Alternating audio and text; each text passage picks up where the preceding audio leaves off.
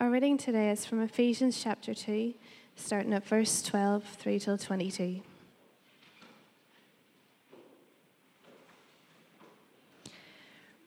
Remember that you were at that time separated from Christ, alienated from the commonwealth of Israel and strangers to the covenant of promise, having no hope and without God in the world.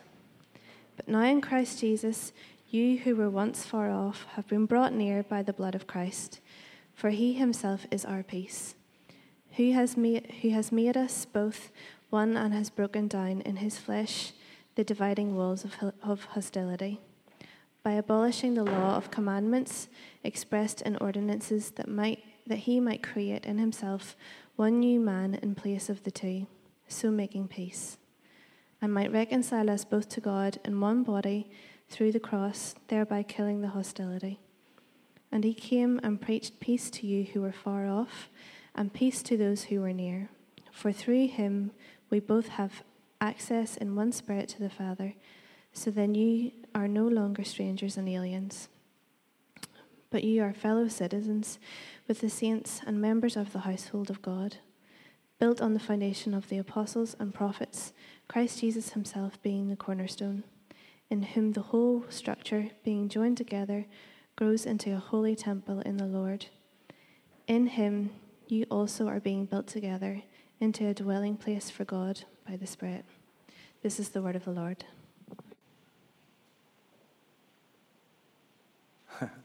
It's really good to be with you guys. I'm going to start off by saying something.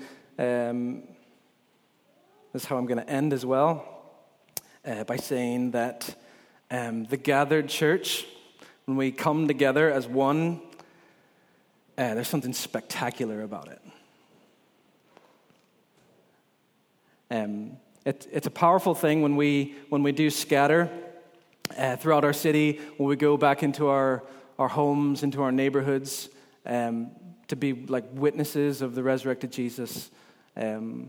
But when we gather together as one, there's something incredibly special about that. I'm going to unpack that really for the rest of my sermon. Some of you have like bounced in here and sung every word of those songs with a full heart. Some of you have kind of clawed your way in and could maybe sing like a word here and there. That's how I am this morning. Could just sing a word here and there. And some of you might be somewhere in the middle. But know that today, what the Lord has to say is for you. I don't really have like words that are wise or eloquent enough to reach in and touch your heart, but the Lord does. His Spirit has the power to kind of take the veil off of your heart and your eyes to see. So I've been praying for days that that's going to happen. This is my first Sunday back. I was off for 2 weeks. It was really good to be off. Rachel and Joe have graciously kind of looked after our leaders and made sure we had rest and break. They have a little chalet up in Donegal that we got to go spend a week in, and it's just what our family needed, just to play and walk the rainy beaches, and spent a lot of time in prayer and just looking out the window. It was thanks, really needed that. Also, Lucas and Sue are there right now. It's their turn to walk beaches and pray. So we'll just be praying for them that they just have a great time. Lucas and I met a couple weeks ago to figure out what we wanted to do with last week and this week, because we finished our series in Ecclesiastes. And then next week, we're going to start a new series. It's only going to be about 5 weeks, where we're going to look again at our kind of core values that we have as a community. These kind of like our DNA of how we operate. A lot of you will know them maybe off of your, by heart. Some of you may not. If you've been around for a little while, there will be no surprises, because it's just how we operate. I'm really looking forward to doing that, especially as we kind of creep our way forward week after week closer to planting our second congregation over in South Belfast, of what it looks like to be Village. So we got together and we're like, okay, what do we want to do with these middle 2 weeks? And sometimes the Lord in His sovereignty just like puts you on the same page, and that's where we were. He started talking, and then I was like, this is exactly what I've been thinking and praying over the last 2 weeks of being off. And it was both around this this word presence, the presence of God.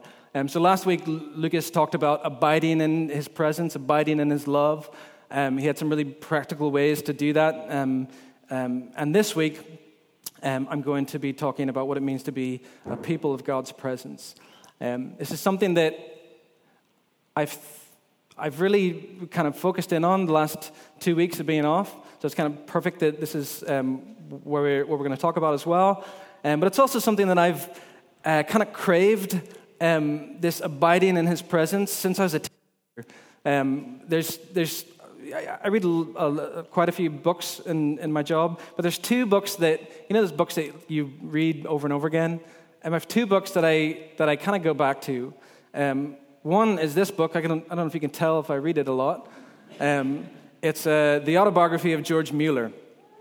George Mueller was known for his dependence on the Holy Spirit to fulfill his every need.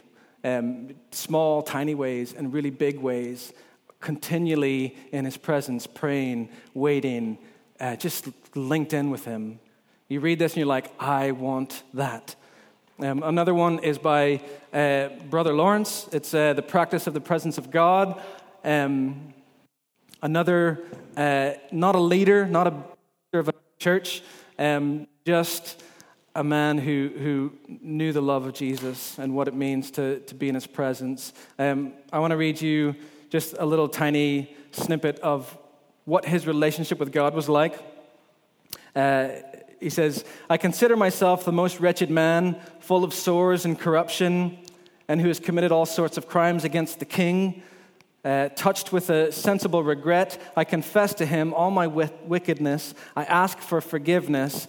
I abandon myself in His hands that He may do what He pleases with me. And this is my favorite part. He says, the king, full of mercy and goodness, very far from chastising me, He embraces me with love, makes me eat at His table, serves me with His own hands, gives me the key of His treasures.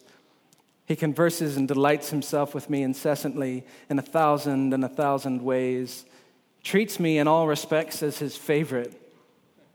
It is thus I consider myself from time to time in His holy presence. Like, I want that. I want to feel like I'm God's favorite. I'm His, like, the favorite one. This deep, intimate, personal relationship that these people had with the Lord. So I want to kind of unpack a little bit of that, a little bit of what it means to be a people for the presence of God. There's one verse that I think is very important to understand what it means to be in His presence. And it's a verse that maybe all of you will be familiar with, and it's Romans 3:23. So Romans 3:23, which most of you can quote off your head, is, for all have sinned and fall short of the glory of God. That we're all in the same boat. We're all sinners that fall short of God's glory. I think to properly understand this verse, we need to go back to the beginning of the story of the Bible and kind of make our way through. So that's what I want to do. I want to just give you this kind of brief, pretty imperfect overview of what it means to be in His presence. Let's pray again, please.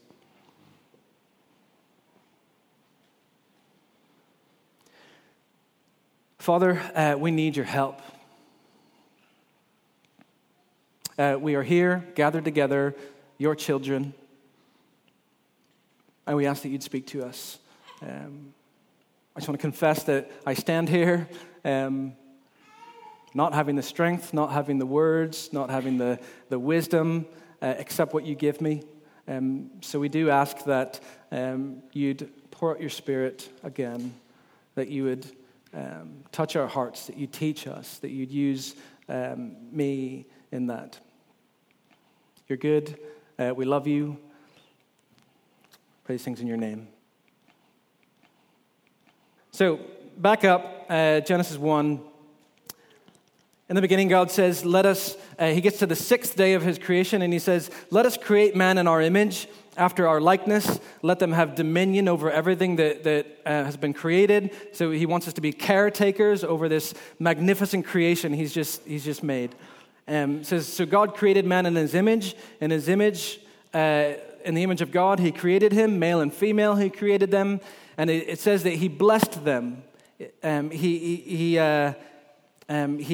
gave them his commandment to be fruitful and to multiply, to have dominion.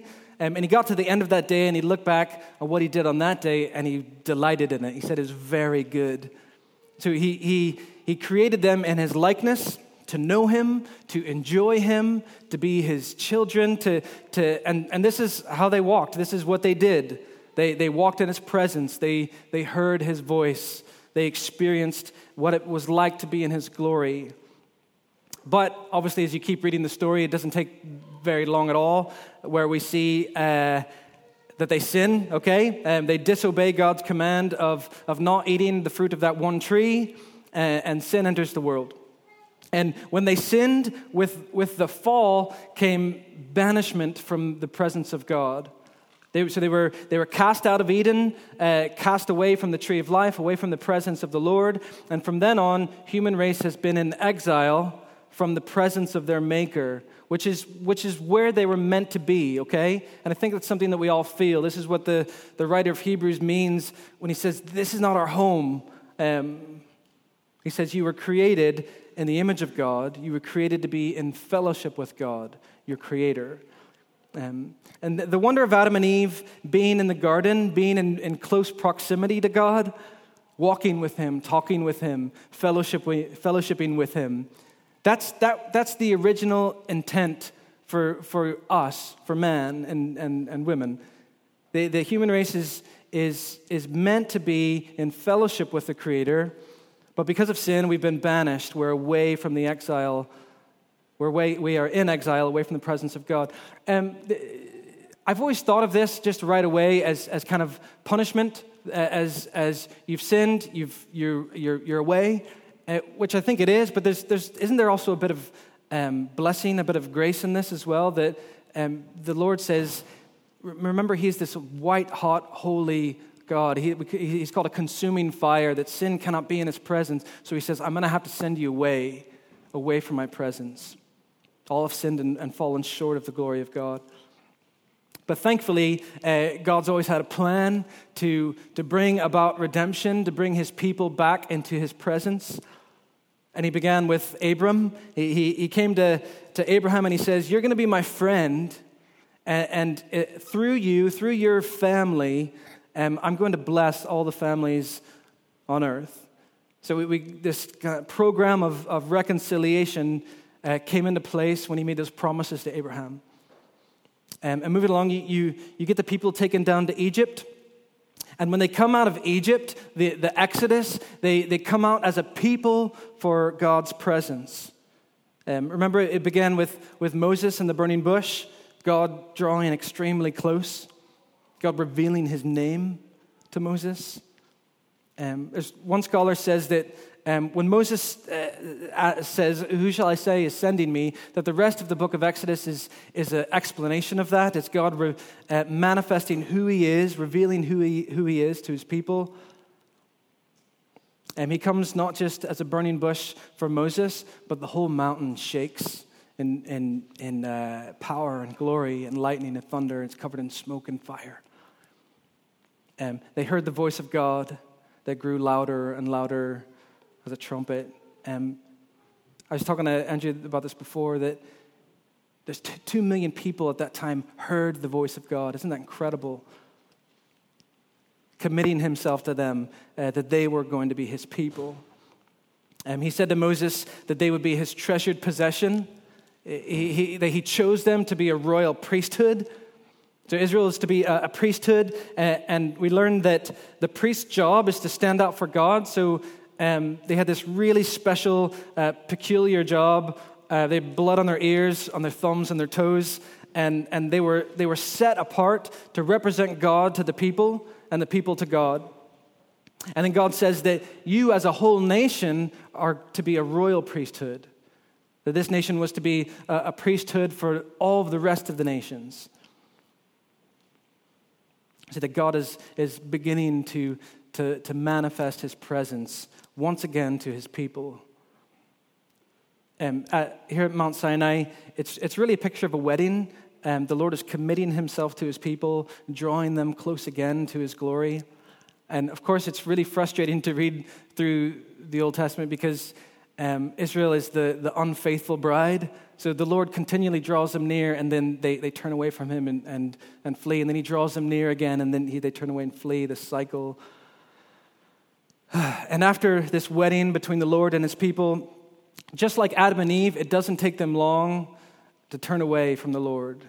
And because of their unfaithfulness, because of their backsliding, this led to the danger that the Lord would not go with them.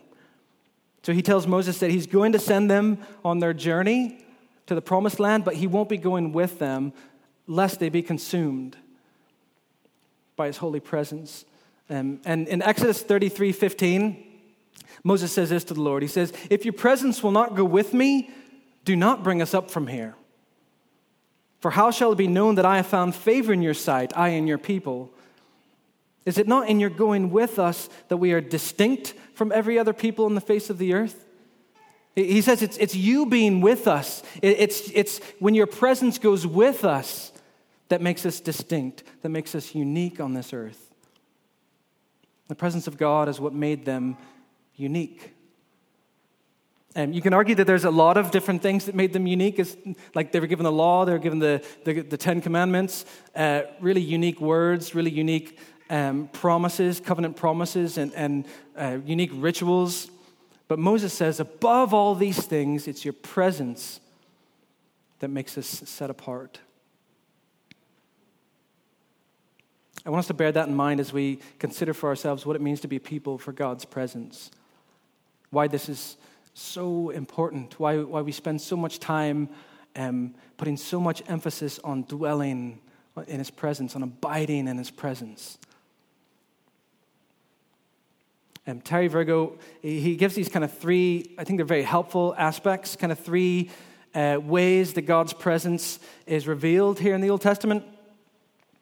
Firstly, God's presence is revealed in power. So just read that story of the Exodus, of God bringing his people out of slavery, and you'll see the power of God's presence. God shows his power over people, and he uses Pharaoh. He rises him up to demonstrate his own power. He raises up even the mighty armies of Pharaoh to come to nothing against his power. All through scriptures, you see that even creation has to obey. So his presence just splits the sea for them to walk through. Through the plagues, you see his power over every false god. God could just make the sun go black. He could just make the river turn to blood. He could make the priests have boils all over them. All sorts of demonstrations that God is bigger than any human god. As the story of Israel continues, those first few chapters of Joshua, when he's leading the people into Canaan, they are just powerful. Their army is so mighty. Jericho just falling because they're following God's command of walking around it. Battle after battle, like nothing. And it's only because God is present with them. Presence represents power. Presence also represents revelation. You see this in the prophets. You say that the Spirit of the Lord is upon me. He's given me revelation. Thus saith the Lord. I'm seeing things. I'm getting revelation. I'm understanding things. These men who could say his words are on my tongue. The presence of God brings comprehension of who God is. God himself making himself known. His presence reveals power, revelation. And thirdly, his presence speaks of the glory of God, of his majesty, of his excellence, of his beauty. You find this particularly in the building of the ark. in the coming of God on Mount Sinai. So the psalmist says that he came on Sinai, and then he came and he gives these majestic words of Zion, because Zion is where the temple is. Zion is where the ark has come. Zion is where God is pleased to make his dwelling place. Read Psalm 48 sometimes. Zion is regarded as the joy of the whole earth. Read the Psalms and just listen to how David speaks about the presence of God in nearly every one of his Psalms. Psalm 84, how lovely is your dwelling place, O Lord of hosts. He says, my soul longs, yes, it faints for the courts of the Lord. My heart and flesh, they sing, they cry out for you, the living God. He says, blessed are those who dwell in your house, ever singing praise. He says, just a day in your courts, one single day is better than 1,000 elsewhere. I love this one. He says, I would rather be a doorkeeper in the house of God than to dwell in the tents of wickedness. He says, let me just hold the door open to your courts, Lord. That's all I want. I'll be the guy that holds the door open. David is obsessed with being in the courts in the presence of God. He wants nothing more in his life than to be close to him, to behold the beauty of the glory of the Lord, just to taste and see. I found these three helpful categories to have in our minds as we think about God's presence. In the Old Testament, there's something about his power, about the revelation of who he is, and something about the glory of God. All have sinned and fall short of the glory of God. So to be in his presence, to be restored back into his presence, is to be restored back to his glory. Does that make sense, this kind of Old Testament concept of his presence?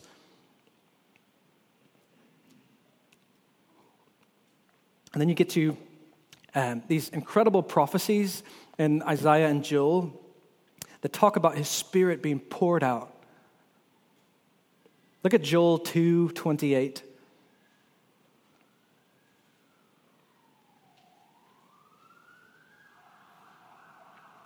Joel 2:28 says, in the last days, I'll pour out my Spirit. I'll pour out my presence, my being with you on all flesh. You need to realize just how radical this verse is, just how different it is to the rest of the Old Testament. Because in the Old Testament, his presence is a special place. Okay, it's a particular location, has a lot to do with ritual, with cleansing. There's a way of approaching God in a very limited location. Okay, there's one city, there's one temple. Okay, don't you dare bring your sacrifices in a different place. This is the place, this is the mountain that God has chosen. His presence is very, very particular in the Old Testament. But then comes this promise of this widespread outpouring of his presence on all flesh.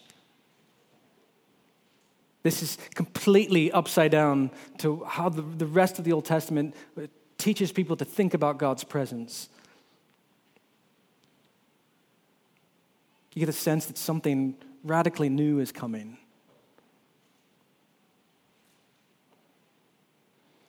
Then we get into the New Testament. And John the Baptist introduces Jesus in this way. And remember what he said. He says, I baptize you with water for repentance, but he who is coming after me is mightier than I, whose sandals I'm not even worthy to carry. He will baptize you with the Holy Spirit and with fire. He says, he will plunge you into the Holy Spirit. Isn't that incredible? He says, there's going to come such an outpouring of the presence of God. And this is how Jesus is introduced in every single gospel, in all four of them. So remember, not all four gospels are the same. They don't all cover the exact same things.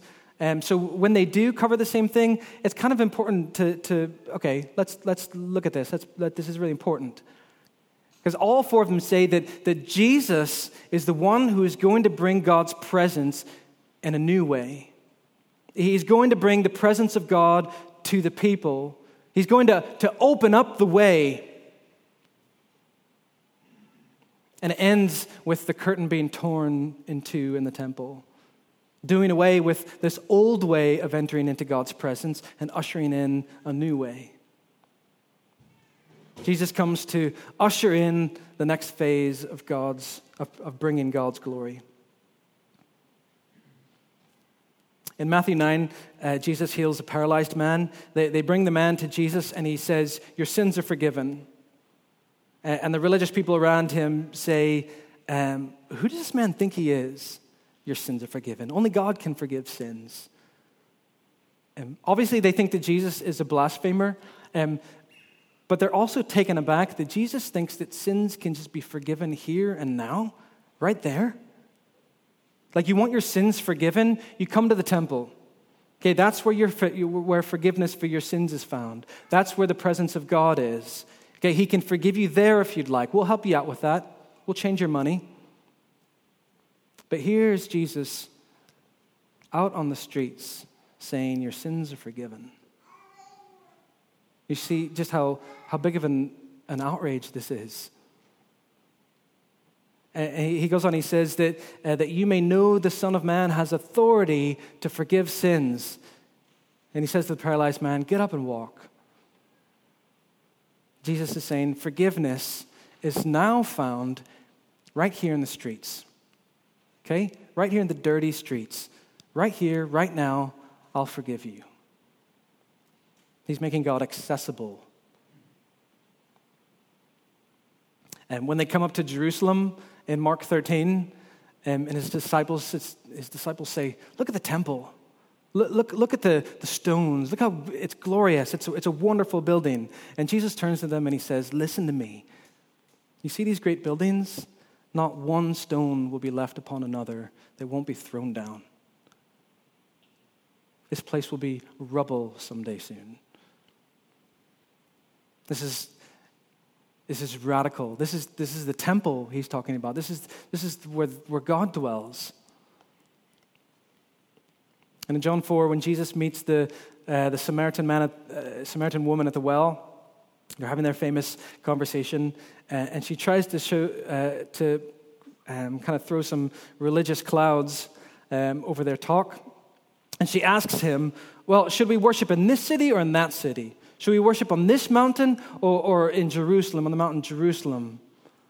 And remember, in the Old Testament, the answer would be very clear. It has to be Jerusalem. Okay, you have to go to the temple in Jerusalem. That's the particular place. But Jesus says, "Listen, there's a time coming, it's here now, when you won't have to worship in that city or this city. God is looking for those who worship him in spirit and in truth." He's ushering in something radically new. Jesus is already breaking down the barriers between the people and God's presence, just here in his ministry. We haven't even gotten to the cross yet. And during his last few hours with the apostles, read John chapter 14, 15, and 16 this week. Everybody read it. Because he begins to prepare his disciples for the coming of the Holy Spirit, who would replace him being there. He says, "The Comforter, the holy presence of God, will come to you, will be poured out. You are going to be a people who live with God now. You are going to be in his presence always, in a way that has never been known before. I'm going to send my Spirit to be with you, to dwell with you. You'll be not left as orphans. God will be with you." He's saying, no longer do you need to repeatedly cleanse yourself. No more rituals, no more sacrifices, no more lambs. He says, "I'm the lamb. I'm the sacrifice. It's done. My blood is going to cover all of your sins, past, present, future."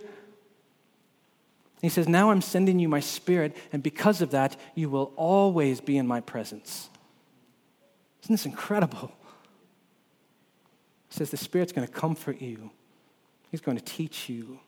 He's going to give you a peace and a joy that's from me, and you won't even be able to describe it. Jesus says, you're a people of God's presence now.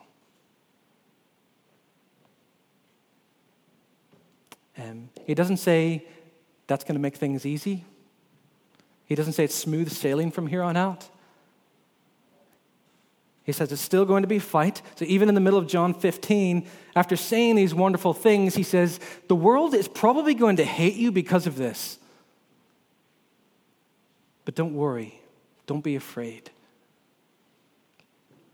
He said, I've said these things to keep you from falling away. They're going to kick you out. Some of you might be killed, but I'm with you. And if there's anything we've learned from the people in Israel, roaming around the desert, going in the land of Canaan, is that there is no better place to be than in the presence of God. Do you see how wonderful the position we are in is? I hope that brief, quick overview of God's presence is helpful, because what I want you to see is because of the fall, how restrictive the presence of the Lord had to be. And then we follow God's great plan, and because of Jesus, how he opens that up, not only to individuals who can now experience his presence personally, but more importantly, the point is a gathered people. The gathered church, the people of God gathered in his presence. Let's read Ephesians 2 again.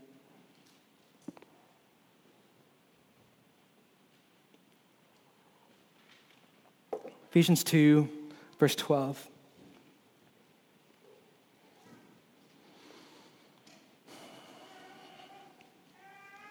Remember that you were at that time separated from Christ, alienated from the commonwealth of Israel and strangers to the covenants of the promise, having no hope and without God in the world. It's terrible. But now, love that big but now in Christ Jesus, you who were far off have been brought near. How? By the blood of Christ. For he himself is our peace. He has made both, he's talking about the Jews and the Greeks and the Gentiles. He has made us both one and has broken down in his flesh the dividing wall of hostility by abolishing the law of commandments expressed in ordinances, that he might create in himself one new man in place of the two, so making peace, and might reconcile us both to God in one body. How again? Through the cross, thereby killing the hostility. And he came and he preached peace to you who are far off, and peace to those who are near.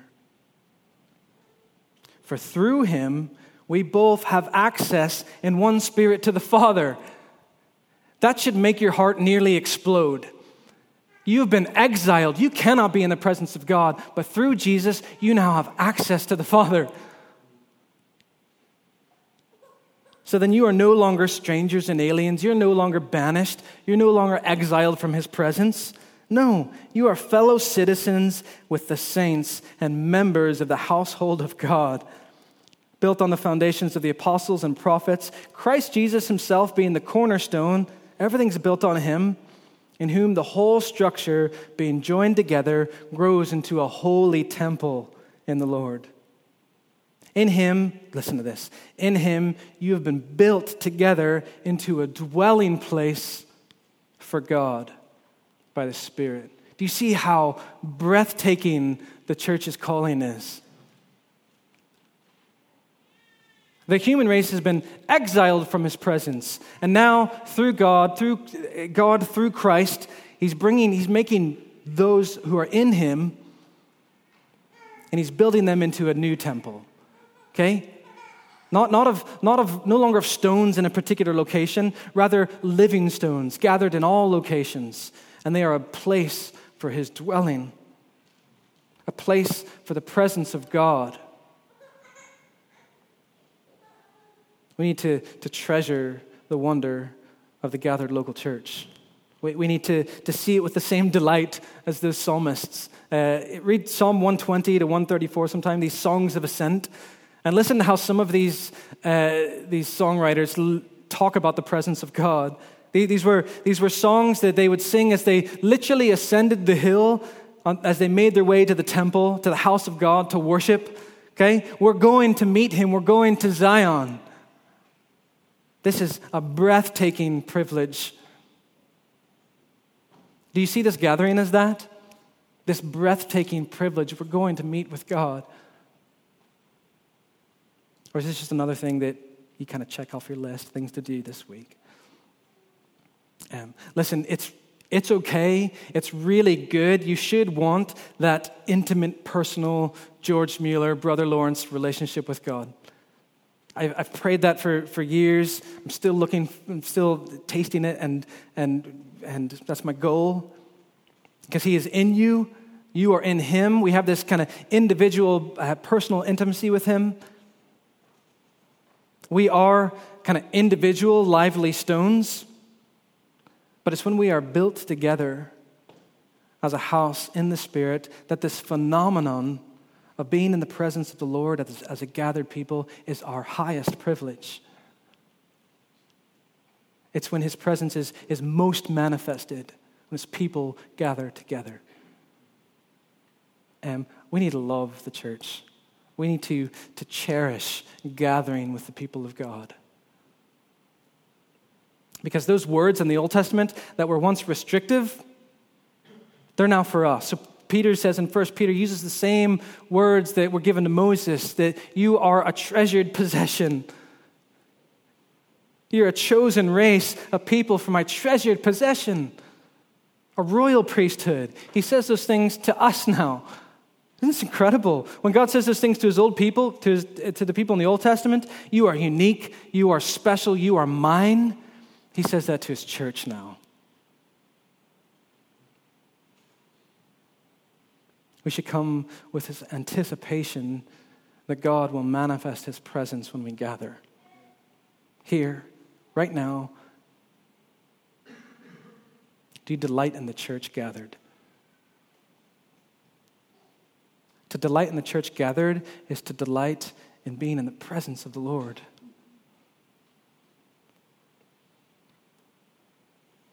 Something I've been taught over the last few years is that as I'm really want this to happen, that constantly being in the presence of God, constantly praying, that never fully.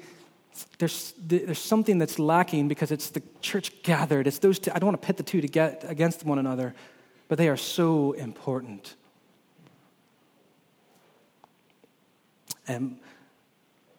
Listen, we're growing really quickly here. Things are happening faster than sometimes we know how to keep up. We're evolving. We're about to plant our second congregation. But the one thing that we never want to lose is the wonder and the joy that God is with us. That he's present, that he delights in gathering with his people.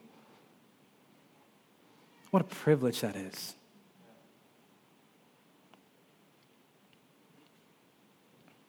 I just want to close with telling you one more thing that distinguishes God's people. In Genesis 4, at the end of that verse, in chapter in verse 26, Adam and Eve have their third son, Seth. So Cain and Abel, that debacle, and the Lord gives them Seth. I love this verse because it's through Seth's family line that you eventually get to Jesus. And verse 26 says, to Seth also was born, to Seth also a son was born, and he called his name Enosh. And at that time, people began to call upon the name of the Lord. It's a very special moment in history. So God's presence is what distinguishes his people from on the earth. It's what sets them apart. But we also see that all throughout Scriptures that his people are a people that cry out to him. We also see that all throughout Scriptures that he's a God who listens and responds to those cries. I do word study sometime on calling upon the Lord in the Bible. There's dozens and dozens of passages, and they just stir your heart. And this is how the church was born. So Jesus tells his disciples before he ascends to heaven in Acts 1, he says, "You will receive power when the Holy Spirit comes to you. When I pour out my Spirit, when I pour out my permanent presence upon you." And he says, "You will be my witnesses to the ends of the earth. You will be my people. You will be my possession, my spouse, my bride, my church." And this is how the church was born. He ascended, they went, and they gathered together, and they cried out, they prayed, and they waited. All through Scripture, you see God's people are people who cry out to him, and he responds. So Isaiah 58:9 says, "Then you shall call, and the Lord will answer. You shall cry, and he will say, 'Here I am.'" Jeremiah 33:3 says, "Call to me, and I will answer to you, and I will tell you great and hidden things that you have not known." Psalm 91:15, "When he calls to me, I will answer him. I will be with him in trouble. I will rescue him and honor him." Psalm 85:5, "For you, Lord, are good and ready to forgive, and abundant in loving kindness to all who call upon you." Here's my favorite one. This has been my verse this week. Lamentations 3:55. "I called on your name, O Lord, from the depths of the pit. You heard my plea. Do not close your ear to my cry for help. You came near when I called on you. And you said, 'Do not fear.'"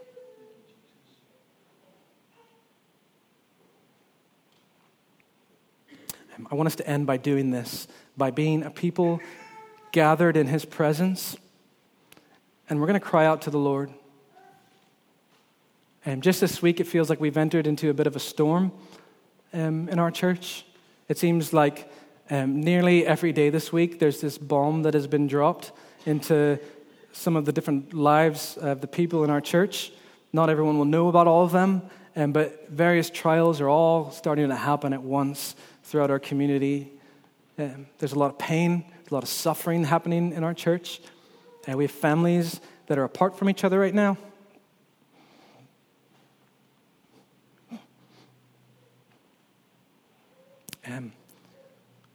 We have a dear sister in the hospital right now. We have sickness in our midst.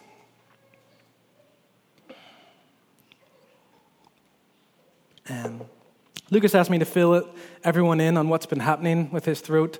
Most of you are aware that his throat's been giving him a little bit of trouble. It's been inflamed and kind of gradually has gotten worse as the past few weeks. He saw a doctor this past Wednesday, and the news wasn't great.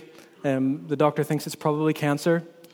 If it's what he thinks it is, it's a newer kind of cancer that's developed over the kind of past 15 or 20 years that seems to be more kind of viral related than kind of lifestyle related. And the doctor thinks the prognosis is good, that it's very treatable. But obviously there's a bit of unknown there that until they get in and see what's happened. He's scheduled for pre-surgery assessment this Thursday. I assume his surgery then will be to remove some stuff on Friday. And then the following Wednesday, they'll be doing some scans and biopsy on his neck as well. They're doing great. They're probably on the beach right now, walking and praying. If you want to see people who trust God in times of suffering, watch these guys. Watch them. I've seen it before. He's going to do it again.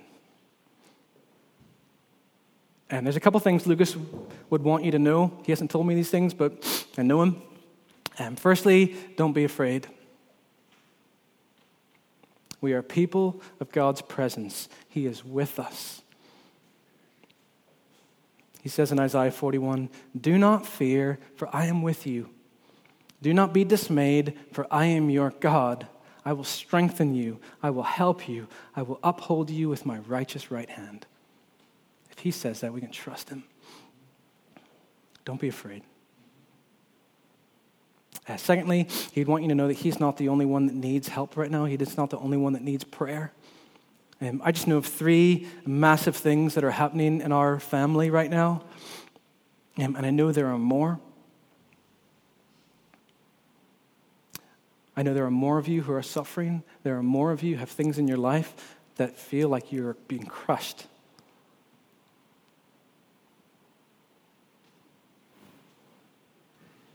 And we're growing here. Amazing things are happening. The Lord is building his church. We're about to plant our second congregation. And listen to me, Satan hates it. He hates seeing the gospel spread. Says he's like a roaring lion seeking who he can devour. But remember what Jesus says in Matthew 16. He says, I will build my church, and not even the gates of hell will prevail against it.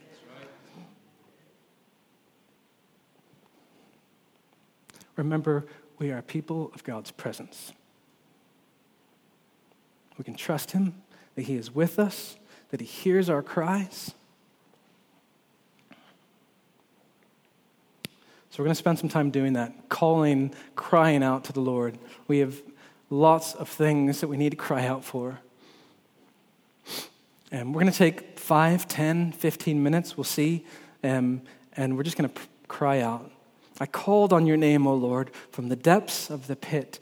You heard my plea. Do not close your ear to my cry for help. You came near when I called upon you. And you said, do not fear. So let's enter this season of prayer. I beg you to pray boldly. We are no longer separated from the presence of the Lord. We're no longer strangers. We're no longer exiles. By the blood of Jesus, we've been made sons and daughters of God, of the Father. We can now boldly go before the throne of grace and cry, Abba, Father. So pray boldly. Please don't worry about eloquence, of saying the right words, of having the exact right theology. He just wants to hear you cry out. Pray for more faith. Pray that amazing prayer of the saints. I believe, but help my unbelief. You might need to get up and pray with someone across the room. You might need to gather in groups, whatever.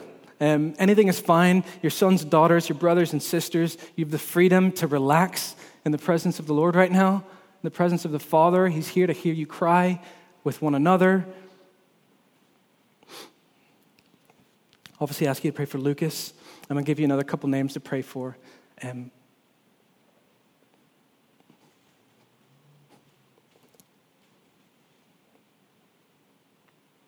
pray for Alex Bartholomew. Pray for Karina Shaw. 2 sisters who desperately need the Lord to heal right now. Whoever's else on your heart. Let's cry out. Let's do that now.